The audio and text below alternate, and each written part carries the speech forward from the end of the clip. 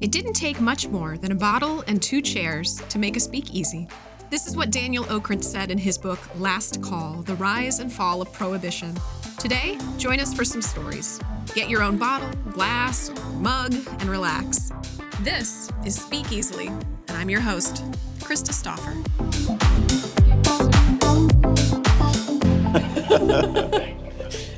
Where's the last place you traveled? I actually was just in New York over the weekend. What'd you do? I went to Winter Jazz Fest and Under the Radar to see some experimental theater. Okay. And a prototype, this kind of new opera festival. It was super unplanned. A bunch of friends of mine who used to live in the city and I used to visit a lot were back in town. One's in LA and he's he last came through town when he was touring as the saxophone player for Father John Misty. I don't know if you know who that is, a singer-songwriter. No.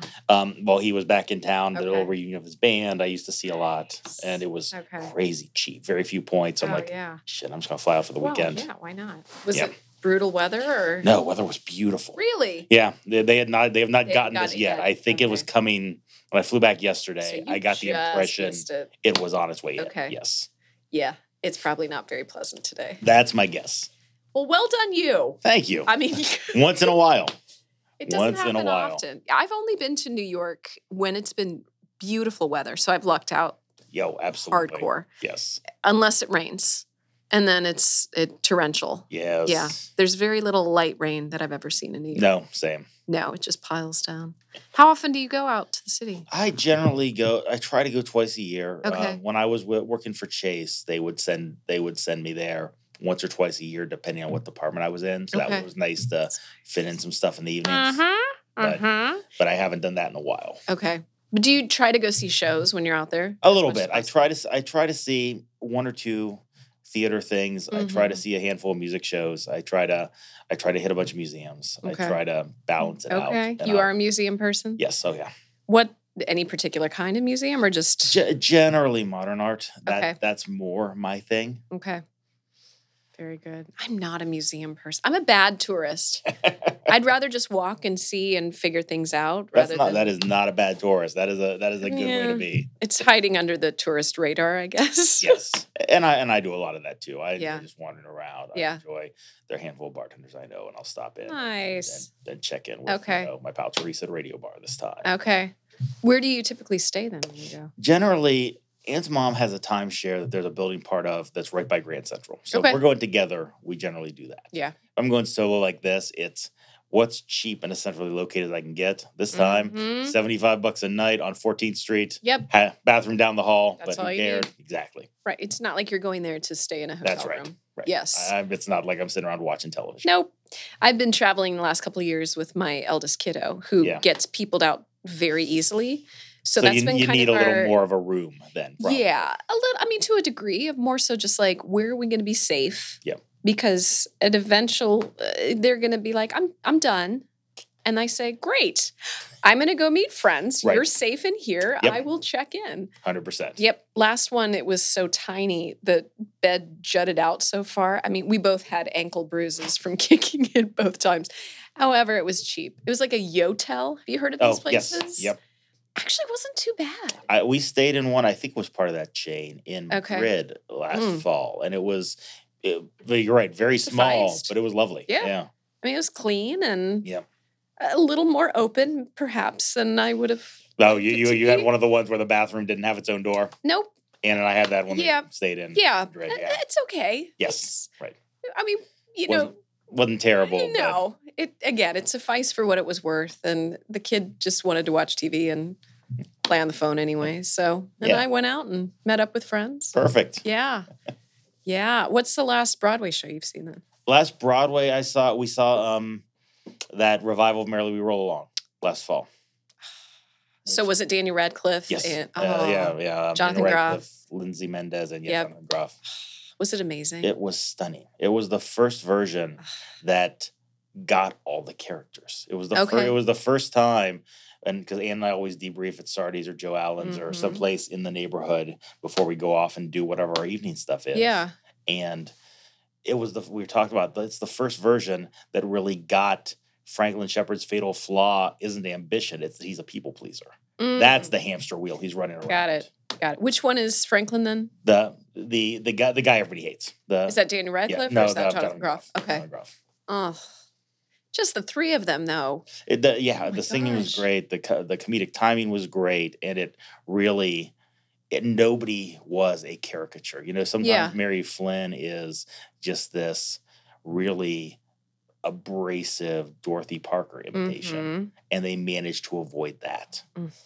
That's amazing. And so we kind of scheduled a whole kind of not quite 50s mid-century day. Yeah, we did that, and then we went out to Brooklyn, had dinner at Bamonte's, this 100-year-old Italian place, and then Eli Paperboy Reed, who I've been a fan of since he came through town in 2006, 2007, on his first record. He was celebrating his 40th birthday and doing a show, doing all of the Sam Cooke's One Night at the Harlem Square Club record. Oh my gosh! At a Union Pool, which is a block away from Bamonte's. So. That sounds amazing. So we did a whole day that had kind of a theme. Yeah. Oh, I love that. Do you ever stay home? That's my first question. I usually need a couple days in a week to chill out, read a book, and recharge. Yeah. But 4 or 5 nights a week, right? Pretty much. Yeah. Besides just reviewing and that probably takes up a good bit of time, but you're out seeing shows and What is your ideal Columbus Day then? If you had no obligations. My ideal Columbus Day, I'd have lunch someplace that I'm aware of, but I don't go super often. Usually Thai or there's that great Yemeni place on Cleveland Avenue or Lalibela Ethiopian over on Hamilton, or way down yonder down on the south end. Okay, and then I'd see some art. I'd either the Wexner Center or the Columbus Museum or gallery. No Place always has something great up. Nice. A couple of the other Short North galleries that still exist are always good. I'd see some art. I'd have some solo time to let something sink in. Yeah. And then I'd have a couple of drinks at some place that I'm not a super regular. That's a time, Saturday afternoons are a time I'll usually hit the Ruckmore or I'll hit Fado over at Easton. And places where I know some bartenders, I know some people who are likely to stop in. I'll have some conversations. Yeah. But I'm not going to get sucked into the vortex for several hours. Right. And then meet up with Ann, have dinner someplace, and then some kind of music, probably. Awesome. And any kind of music? Are you a jazz fan particularly? I'm a big jazz guy. I used to write for Jazz Columbus when my friend Andrew Patton was editing it. But I see a lot of rock and roll. I see a lot of singer-songwriter stuff. My tastes are kind of narrow, but they're in every genre. But I've loosened up. I don't like everything, but I can usually find something. You can find something. Yes. Is there any genre that you were like, nope, don't enjoy? Not really. There are some recorded sounds, like a lot of 80s music. That gated drum sound on a lot of 80s records. And that really tinny synth sound. Me bananas. I do not like it all. Interesting. But in terms of live, there's no particular genre I turn my nose up at. There's nothing like live music, though. Right. That was, honestly, of course I miss theater over COVID, but live music was just something that was, because I think we got so inundated with wonderful folks who were willing to play on a screen. Yes, right. But to be in the room. It's not the same. It's not the same. When everything started to lighten up, I think it was, Ben, what was it, 21 maybe? When Billy Zen came in? Oh, man. That was magic. Billy Zen came in for a podcast. Oh, that guy's great. He brought his guitar. I'm like weeping in the middle. Like in tears. Beautiful songs. It's Billy's music. He's got great lyrics. And it was awesome. And it was the first time that I had heard someone play in the room. Right. Since COVID. Oh, yeah. And it just, it brought me to tears. And of course, it's Billy too, who's one of the sweetest souls on the face of the planet. But oh my gosh. So where did you grow up then? I grew up on the hilltop. I grew up on the west side through middle school, and then I was born in Germany, but I was back. Oh my gosh! My parents were both in the Army. Oh, okay. And but I've been back since before kindergarten. Yeah. And then I grew up on the west side through middle school, and I went to Grove City for high school. Okay, very good. Did you do music and theater in school? No. I attempted a little bit in college. I tried acting briefly, and I'm a better appreciator of both those things then I'm a participant. Which is an art within itself. I know a handful of chords on the guitar, but no, not in any way anyone would ever, not even a way that would give me peace. Yeah. Not even in a way that would that would be therapeutic for me. Oh, that's amazing. But you do sing and play and understand the arts, obviously, and your own love for them. I have some degree of appreciating how hard it is. Mm-hmm. Absolutely. Where'd you go to college then? OSU. The Ohio State. Uh-huh. What did you study? English. So did you want to do journalism? Was that a thing? Not really, partly because at the time there were already all these signs on the wall that journalism was dying. And also that was the period when OSU had lost their accreditation for their journalism school. So even if that had been an option, it sure wasn't going to be there. No. So you just went straight English then? Yeah, I went straight English. Fiction and poetry, mostly what I studied. Were you a poetry writer? A little bit. Okay. A little bit. All right. There are still people in this town who have seen me read on a stage. It's been 20 years, but yes. Did you have a certain style that you enjoyed more? I was more of a free verse guy. Okay. I enjoyed playing with forms. I had a couple pantoums back there. I had a villanelle or two in the closet, but those were more exercises because you'd read someone who did it really well, like Tom Dish or Marilyn Hacker, and it's just I couldn't even get close to that. I think I was a rhyming poet until I got to college and realized it's not really a thing anymore. Because I had my creative writing minor, which was merely because I had enough credits, and it was not pursuing the passion. Right. I just wanted to take some poetry and some playwriting, and I got a minor. Cool. About as useful as the theater major, I suppose. Thanks, Otterbein. But I didn't.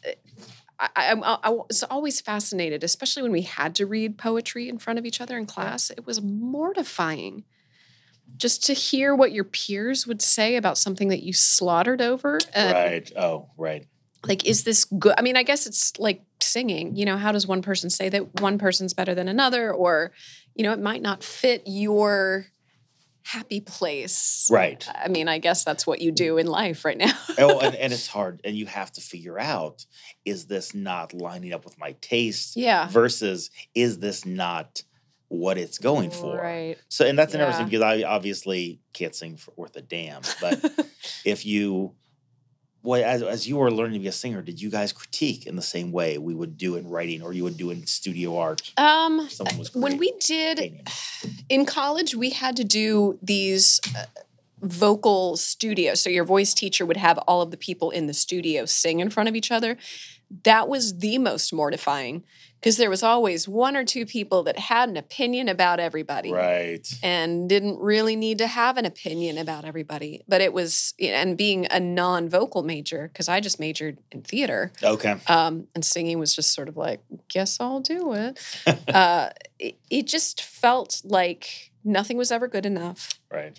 But you never knew which to judge by. You would hear the same voices over and over again.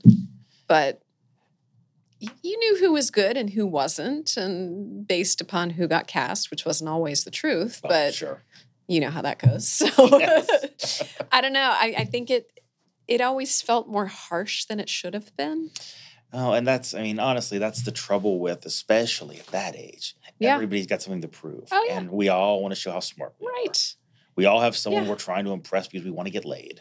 And all those things braid into this cord you can't really untangle. Right. We had Gabrielle Solange told us when she came on the podcast about art scars. Somebody says something to you in your, in those growing years of your craft, and it's a scar and it stays with you. That is probably one of the most poignant terms I'd ever heard. Was that's that brilliant. Makes so much sense. And it does. It sticks with you. Right. And that actually happened to me during Fiddler. That was my first real directing experience besides with kids. Because I had a college professor that basically made me think, nope, you're not good enough. Not going to be able to do it. Really? Yep. And honestly, he was just trying, I'm looking in the studio like he's going to be here. But in case he's watching, you were not very nice. You were a jerk. But no, it just wasn't, to take something that I thought might have made sense. And for me, going to Otterbein was just not, I didn't really know my place because I studied BA theater with the initial attempt to teach, which I guess that worked out pretty well. But I was going to say, clearly But at the time, it just meant that I didn't get cast. So it was always this feeling of like, you're not good enough, you're not good enough, you're not good enough. And then I didn't do it for 8 years because it didn't seem like it was worth shooting for. When you get told no. It was a lot of art scars that I got from college. But I also think that that's what kind of made me figure out my own path. Right. So it worked out in the end. It just took 20 years to get there. So. And as some of that, do those still inform the way you treat a student today? Do those inform who you are on stage? I don't know. That's a good question. I think working in Columbus Theater has proved to me that that's not true. That I am worth something, which has been really nice. 100%. Just in case you need validated there. No, thank you. But I think that getting the opportunity to work with students, that actually helped to understand, like, don't let somebody tell you you're not good enough. If you hear that from here, go over here. Try it here. Try it here. Try this. If it's still not working, keep working on something different. Try a new avenue with it. But to maybe over compliment as much as I can, to just throw as much love as I can at these students. Like, they need without it. lying to them, Absolutely not. Right. Nope. Without sugarcoating. I don't sugarcoat. What is wrong? No, we work on this stuff. And it's like, but if you've put your work in, it's 90% not even about you. Yes. And that's the hardest thing for people to understand. It's important to remember you're not being rejected as a person. This piece didn't work. Right. What you're doing here is not what is what didn't work. Yep. Yeah. And you probably see a lot of that. Oh, yeah. When it is working, and this was a great casting choice. Right. This might not have been. This perhaps was not the best casting choice because sometimes I can't figure out what this person in this play is doing. Yeah. Yeah. So you've been reviewing now for how many years? 6 or 7. Okay. 7 or 8 maybe. How did you fall into it? I'd heard through I'd been writing on a blog I'd write about music. I'd just periodically whatever struck me. Yeah. And I heard through the grapevine that the previous theater critic for The Underground had flamed out and stormed out in the middle of an Available Light show and sent them an email both apologizing and listing out everything she thought was wrong with the show. Oh my gosh. And so Anne, of all companies. So Anne, the nicest, most talented company in town. Some of their stuff is inapproachable if you're not on its level, if you're not prepared for it. Right. On its level is a bad way of saying that, but if you're not prepared for it, yeah. Some of their stuff is a little abstract. Yeah. I find that completely biased, you're one of my favorite reviewers because you don't treat it like a book report, because you don't delve into one thing about how this brought down the entire. No, you look at it as a whole, and there's weak parts and there's strong parts, but I'm going to mention both. Right. Because that's what it is. Right. But it's also very clear as to why you thought that. That's what I try for, right? Because honestly, my opinion of something is the least important part of writing a review. Yeah. Nobody really cares. And to an extent, it's nice if someone can tell the kind of things I'm likely to like or not. Yeah. That gives them a baseline. Right. But beyond that, what I'm trying to do is give you the clearest impression of what I saw as I saw it. Mm-hmm. Well, there's a lot of factors that go into that too, of did you see it opening night? Right. Did you see it the third weekend? Exactly. There's going to be a lot of different things that happen between those two time periods. Or was half the cast sick and out with COVID? One time I specifically didn't review something because of that. And I sent them an email. I was flying in. I got an email saying the main actor was out and they were being replaced by the artistic director of the company. Okay. And it was rough. It felt like a late rehearsal instead of the end of the first weekend of the show. Yeah. And I shot them an email. I copied my editor. I'm like, I want to be completely transparent on this. I don't believe what I saw that night was representative of what this production looks like any other time. Right. And if I could work it into my schedule, I would reschedule and do it another time. Yeah. Second weekend's completely out. Right. My outlet would run something if there isn't the whole weekend to see, which is reasonable because you want someone reading it to be able to buy tickets. Yep. Yeah. I'm like, I'm really sorry, my hands are tied, but I don't feel. No, I think that's good conscience. I think that's smart though, because that's not fair to. It's not fair to the company. It's not fair to the cast. And it was a director I'd never reviewed before. I'm just like, no, I would feel like a jackass. Yeah. Yeah. That's so hard. Well, especially in the last couple of years with so many actors having to be understudied and things like that. Oh, yeah. I was just emailing with Dionysia trying to reschedule my seeing Color Purple. Were you supposed to go this weekend? Yeah. Okay. I always try to do something the first weekend. Is that hard? Like, do you feel like sometimes you're there too early? A little bit. Okay. There have been a couple times where I'm like, man, I wonder if they were just on the edge of getting it. Yeah. Sometimes I have that feeling. And there were a couple times there were technical issues. And like Rick Gore from Short North Stage shot me an email or like, yeah, we're trying to fix that. And the new, speaker cabinet we were waiting for just did not come through in time. Fair enough. And I also try to only bring that stuff up if it diminishes my experience. Right. Which it can. Yeah. Oh, yeah. Oh, yeah. I mean, and it does make a difference sometimes. Right. But what was the first review? Do you remember? First review was She Kills Monsters by Available Light. What? Because I think maybe the first thing I saw you in. Probably, because it had been a while before Did I have I didn't even have a second child at that point. Wow. I don't think. I don't remember. That's a couple of years ago. That would have been what, 2009? Yes. Yep. Yeah. So shit, it's been more years than I think. Okay. Yeah. Because my first show was with Evolution way, way, way back when Paul still was in charge of it. Oh, okay. Yeah. That was Little Dog Laughed. Okay. Did I see that, or did I just mean to see that? I didn't get to it. No. I'm not sure, but I distinctly remember your performance, particularly in She Kills Monsters, and that was the first thing I had written about for my blog, and then I repurposed it as my first CU review. That was a dream show. It really was. That was great. There was a night that the fire alarm went off. And I think that was probably the first time I actually got to use improv on stage, because Whitney and I decided to incorporate it within the scene because nobody really knew what to do at that point. And it was because Christmas Carol was going on next door with Catco. Yeah. And their fog machine sort of went kaput and started. Worked too well. Worked very, very foggy, very ominous fog. So that we had to, I don't think we ended up clearing everybody out, but we just tried to play it off as long as possible. And that was the fun, because we always had the backstage antics of She Kills Christmas, I think is what we called it, of the two casts together. But that was a beautiful show. Oh, yeah. And Ian's kind of the reason that I got back into theater in the first place. Yep. He's a Gahanna. I was going to say, I know you guys were both Gahanna, but there's a 10-year gap. Yep. But just to, Otterbein is such a small alumni community that we all kind of stay in touch and that sort of thing. But no, he convinced me to audition for the Evolution show in 2008. Oh, that's awesome. A couple of years ago.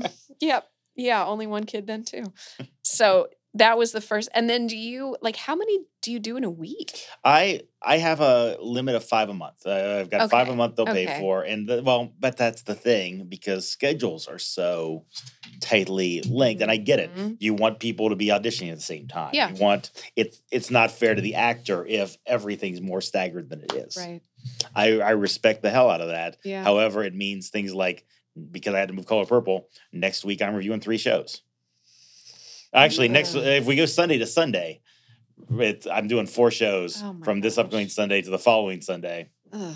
I've got Drums of War on Sunday. I've got the new Available Light, the Jackie Sibley's jury play on Thursday. I've got the third one is, I feel like something else, but Color Purple. So. Okay. Jeez. All right, answer me this. Yes. I'm very curious about this. You don't take notes while you're in the performance. If it's something with sketches, if it's something with shorts, I will take notes because I get too easily confused. But no, if it's a standard narrative play, no. How do you remember everything? I'm lucky to have a relatively good memory, despite what I drink. And I'm lucky, and I I always try to get a +1. Sometimes somebody bails, but having somebody to bounce an opinion off is good. Right on. Okay. Do you sort of, when the show is done, do you just sort of like piece through it? And I either I talk it through with Ann or somebody else afterwards, or I'm jotting down notes on my way home or on the way to the next thing, and then I try to sleep on it and write it the next day. That's smart. In a perfect world, I'd have a couple days to sit on it, but every day is time someone could see the show, and I don't do that. I don't know how you keep track of all that. I can't remember. I used to do the adjudication with Kappa Marquee Awards. Oh, yeah. I would have pages of notes. And I've seen people do that. I sat next to Kurt Zeelenbach from the Roundtable, and he was taking a bunch of notes. I'm like, I try not to do that because it is distracting people around me. Yeah. I get that. And I mean, here's the thing, and I always hope for a general admission show, but I've actually gotten Christy Fahn back at the Contemporary to give me seats further back than they think are good. Yeah. Because if I do want to take a note, if it's an actor I've never heard of, and I'm not sure and I need to remember what the name of that character is, so I will take a couple notes, I want to be away from people.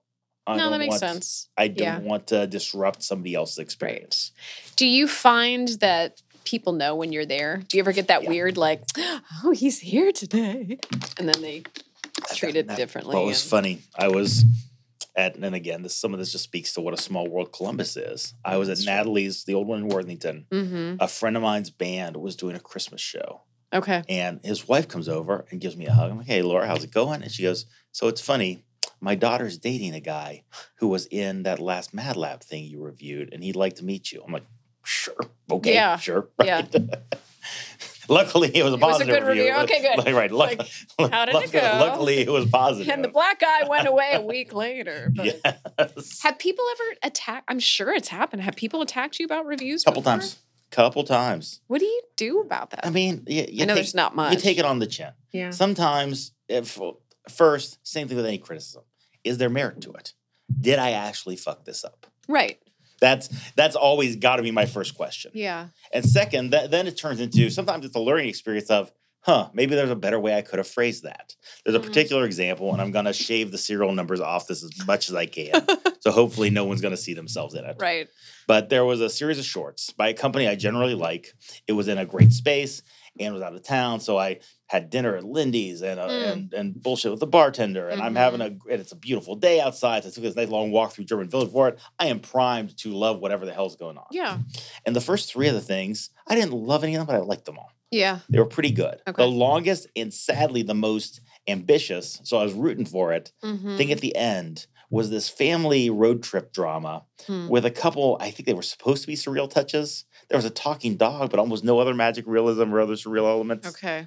And that wasn't even the problem. That was just, it's like, okay, this isn't very good. I like what it's going for, but it's a little bit off. But then whenever this family would interact with somebody in the rest of society, those people were all horrific stereotypes. And because those people were all the guy at the gas station, the waitress at the diner, so every time this relatively comfortable, you would see them in a Wes Anderson upper middle class family interacted with somebody who was poorer, those people were not quite yokels, but not very far off. Okay. And it took me a minute and there was one sequence where I was pretty sure they were making this person had a speech impediment and it was being used for laughs. Oh. And I'm like, what the hell? This wasn't very good. I didn't think this was that kind of play. Yeah. Why is this suddenly taking cheap shots at all these people who aren't in this little in-group, especially when I think the theme is empathy. Right. And so I wrote all that, and I get this email from a friend of the playwright who accused me of calling the playwright Donald Trump, who was really hurt by that review. Okay. And he said, how was it he phrased that? He said it was the most savage thing I've ever read in a review. And this is someone who's an actor in the community. This is someone who has read scathing. Who I guarantee has had worse things said about things he was in. Yeah. But respect for taking up for your friend. And I kept going back and forth. I went back and forth a little bit. And I'm like, I didn't know anything about who the writer was or anyone involved. All 4 of these things were directed by the same person. Okay. And the other thing he said was all those character things that turn these people into bouffant stereotypes were from the director. They weren't in the script. And I could show you the script to prove that. Okay. And I'm like, all 4 of these things were directed by the same person. 3 of them were directed sensitively. Why? How in the world was I supposed to know that? Right. But also, we as we talked more, we finally came down to he had a problem with me saying the play instead of the production. Gotcha. And that was an interesting learning moment for me. And it's one of the challenges of doing new work. I know what a Guys and Dolls looks like. True. I know what an August Osage County looks like. Mm-hmm. I know what a Hamlet looks like. When you're trying to do something new, you do have to talk about what it's about. And you do have to try to interpret what's in the source versus what's the interpretation. Right. In ways that are always going to be imperfect. That's true. Well, and especially for something that's written by somebody local. Yes. That's even more challenging because you realize what a wall you're up against no matter what you say one way or the other. Absolutely. And you don't want to crush somebody to the point of they never do it again. True. Right? And I told him that. I'm like, okay, no, that's a fair comment. Mm-hmm. But the problems I had were still the problems with the production. Yeah. And he comes back and goes, yeah, I want to see it again. And the thing I think you were talking about, the speech impediment, that character's supposed to be shy. Like, well, it did not come off that way at all. Mm-hmm. And also, my dander was up because it was the 3rd scene where these other people who are of a similar socioeconomic class are being made fun of. Yeah.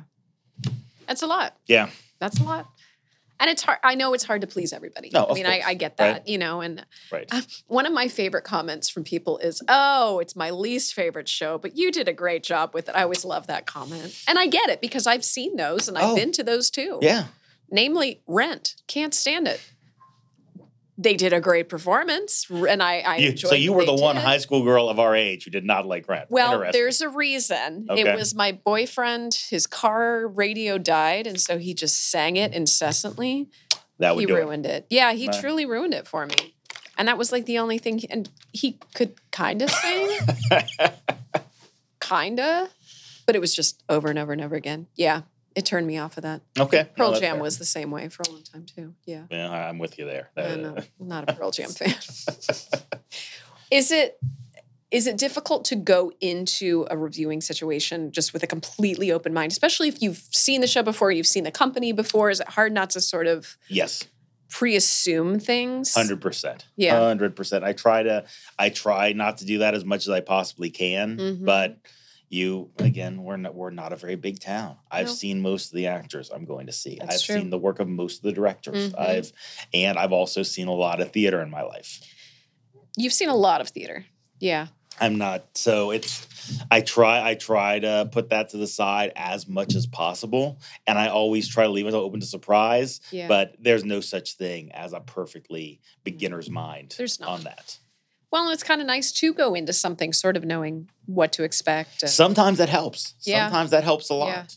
Yeah. And to your point about it's my least favorite show, there are times I've seen a production so good, it's turned me around on a show. Fair. Little Shop of Horrors, I've never cared for. Okay. That Short North Stage show was so well done. Yeah.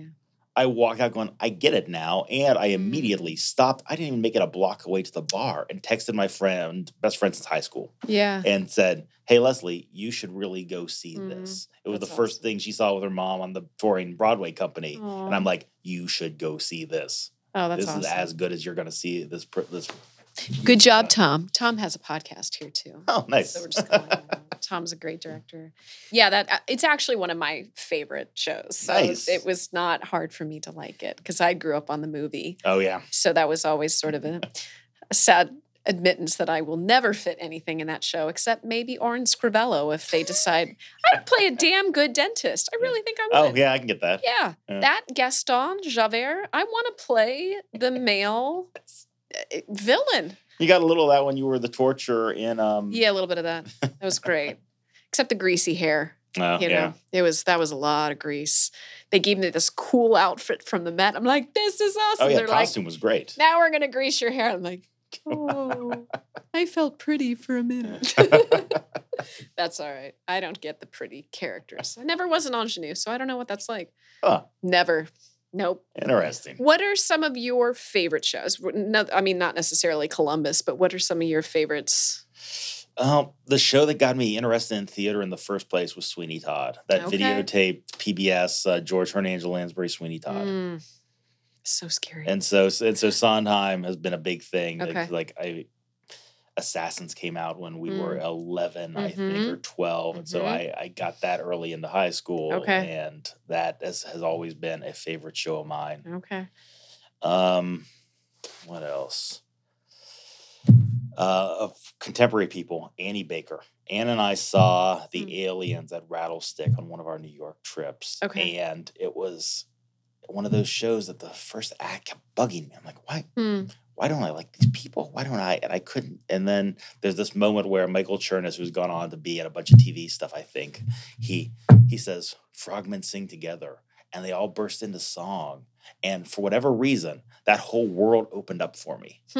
She did a similar, Annie Baker did a translation of Uncle Vanya I saw at Soho Rep. Okay. And it was Michael Shannon as Astrov and Reed Birney as Vanya. And just this astonishing cast. It's a 99-seat room. And we're all sitting on bleachers, 3. Yeah. On 3 sides of the thing. And there's this moment where Michael Shannon is this far away from me. And he goes, I've come to the decision we're all creeps. I'm like, fuck. Yeah. Yes. That's it. Interesting. So her writing is always something I seek out. Okay. Brandon Jacobs Jenkins. I saw the Comeuppance off Broadway this past summer, and it was. I get in. I've had a few drinks at Rudy's, talking to an old bartender friend of mine and another regular, and I walk in. They're like 2 hours and 15 minutes, no intermission. I'm like, that's a goddamn card trick.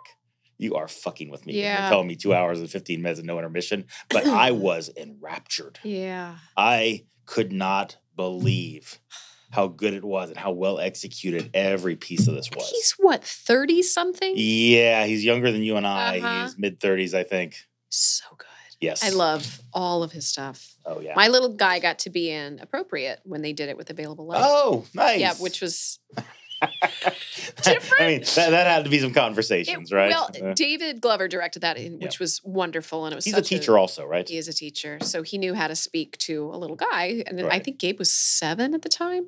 That sounds right. Yep. And so he said, you're going to have a pillowcase on your head. Yep. You're going to run down the stairs crying. And Gabe has a natural, inherent understanding of being on stage, which is great. And he did fine. There were a couple incidents of where David said, can you remind Gabe at curtain call that he shouldn't dab at the end of it? And it's like, yeah. Or turn to the audience and go, ah, at the end, just to get some laughs.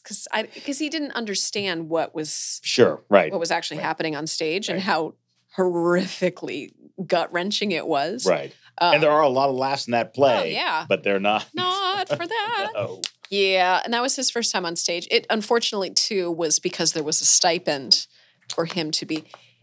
After that, he just expected that he would get paid for any stage performance, like the little diva that he is. And even there was even one audition. He goes, "And so, how much do they pay?" And I was like, "Dude, that was like a one-time thing." It's good to set boundaries early, right? Good to know your worth. Sort of.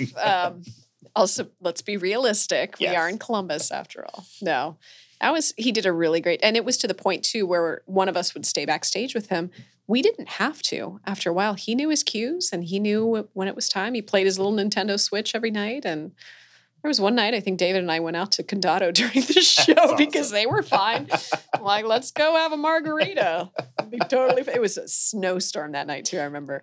But Available Light is always one of my favorite Columbus companies, mostly just because of the people, but also the work that they do is so intelligent. Yes. I always feel like I'm too dumb necessarily to understand most of it, but I love what they do and the challenges they take with what their material is. And me too. They're who got me back into local theater. I mean, I would see stuff in New York, 'cause I've been visiting New York since I helped a buddy move there in 2002. Yeah. But I would usually see what the Wexler Center brought in, but I was so burned out on seeing a bunch of bad local theater over time that I think before when Available Light did Dead City, Ann and I went. It was the first year we were dating, I think, or maybe 18 months in, and I was so blown away. I bought a subscription for the next year and had one until I ended up starting getting paid. For writing for CU in general.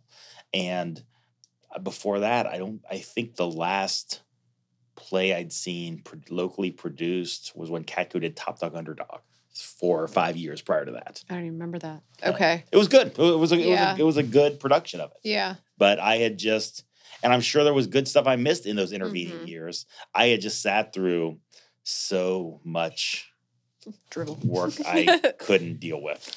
I don't know if I could do it.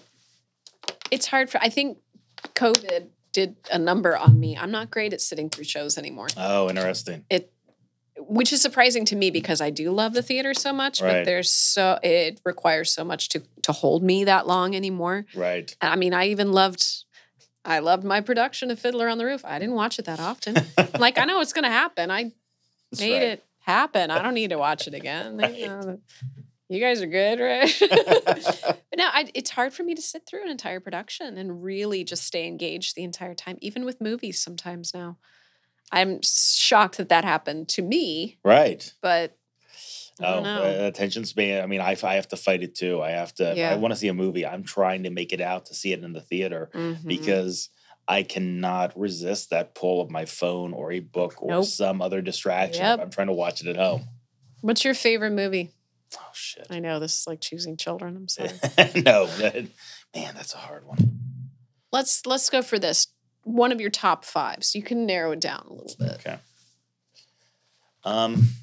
Maybe just because I was wandering around in Brooklyn a lot this past weekend, Do the Right Thing. I saw that as soon as it hit VHS when I was, 10, 11, 9, somewhere in there. And I'd never seen a movie like that. Yeah. I'd never seen something that was so vibrant looking, but also trying to work with the rhythms of how people actually spoke. Okay. I've never seen it. Really? I'm a terrible movie person. We weren't allowed to watch much as kids, so I'm okay. A lot of time catching up. See, my parents did not censor anything much. Okay. My dad was always, my parents were both big readers also. They would read any book, read any movie. We'll talk about it. They want to, but no, it's an art form. Yes. Yeah. Have you always been a reader then too? Yeah. Oh yeah. Okay. Right.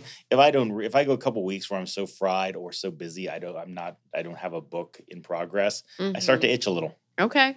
Are you a physical book or e-reader? I'm much more e-reader these days. Okay. And I didn't think that change would happen. Anne got me a Kindle for travel 5 years ago, maybe. And I resisted it for maybe 9 months. Okay. But it's so easy to have something just show up on it. And it's so easy to not have to take 2 books whenever I'm getting on a plane somewhere. Yep.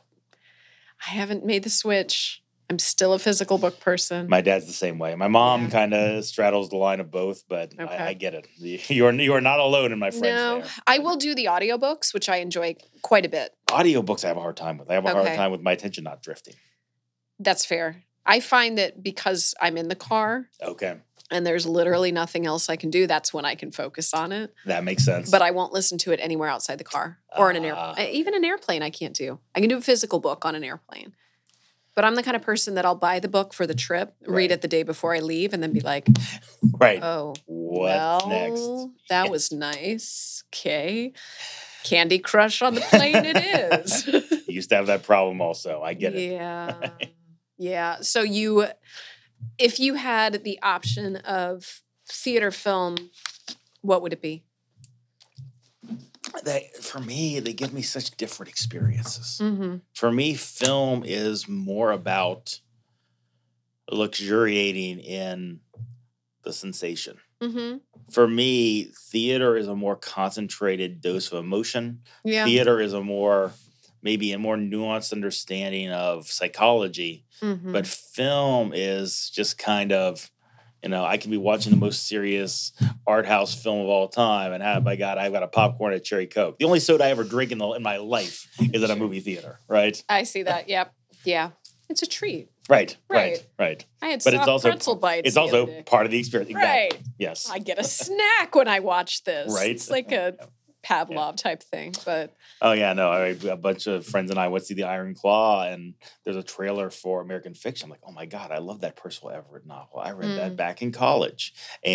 But I say that while throwing popcorn into my mouth like a 10-year-old. That's the way it should be, right?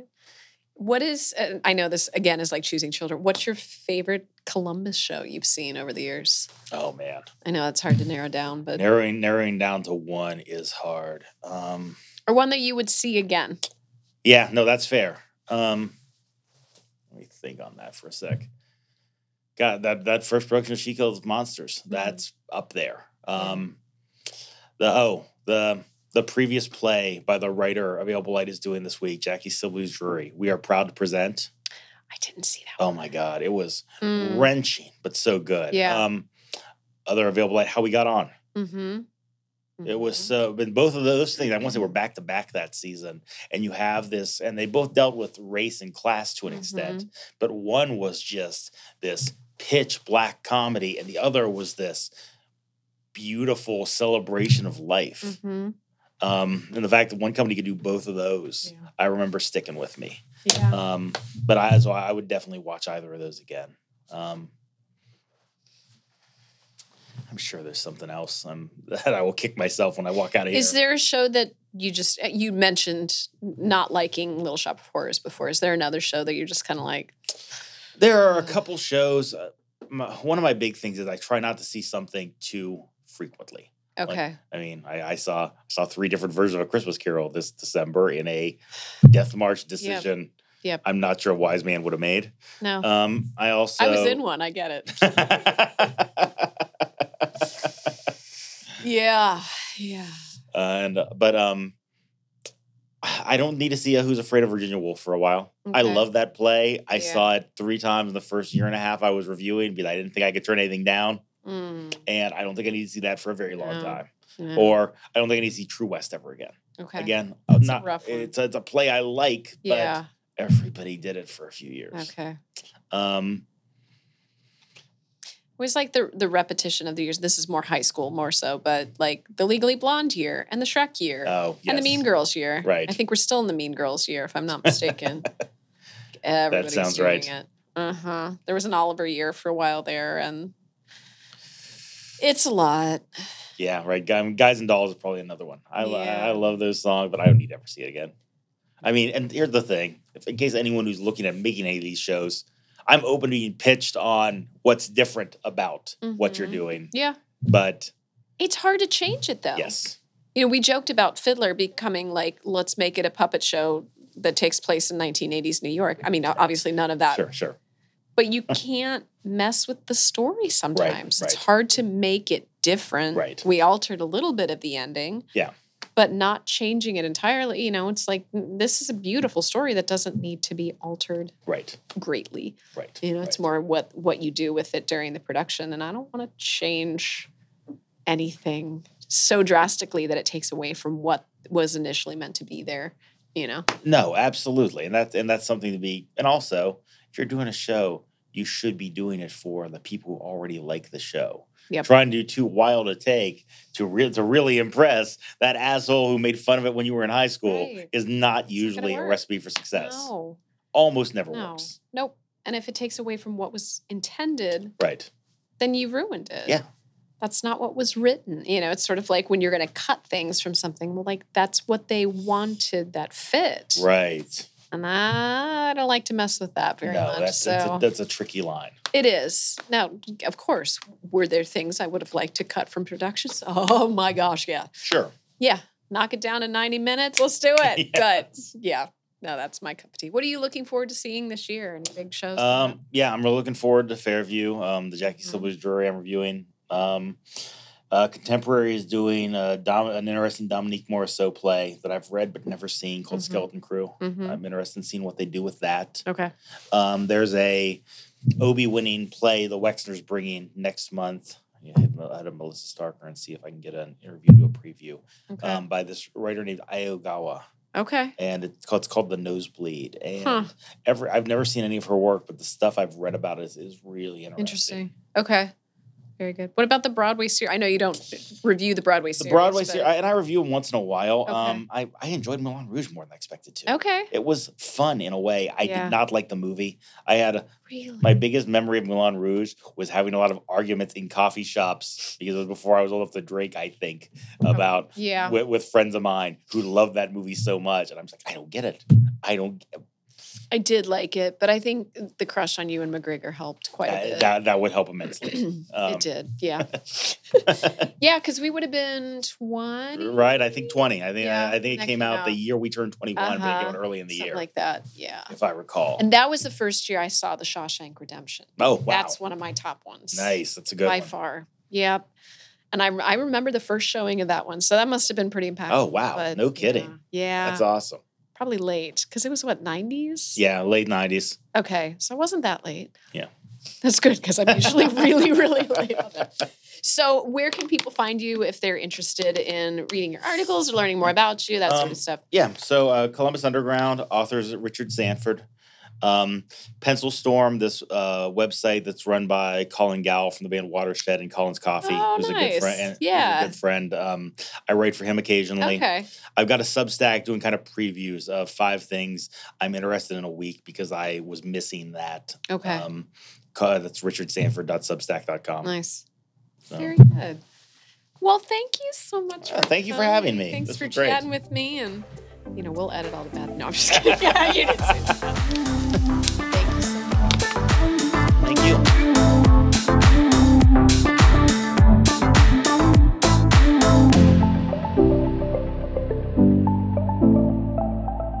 Boxland Media. Think big.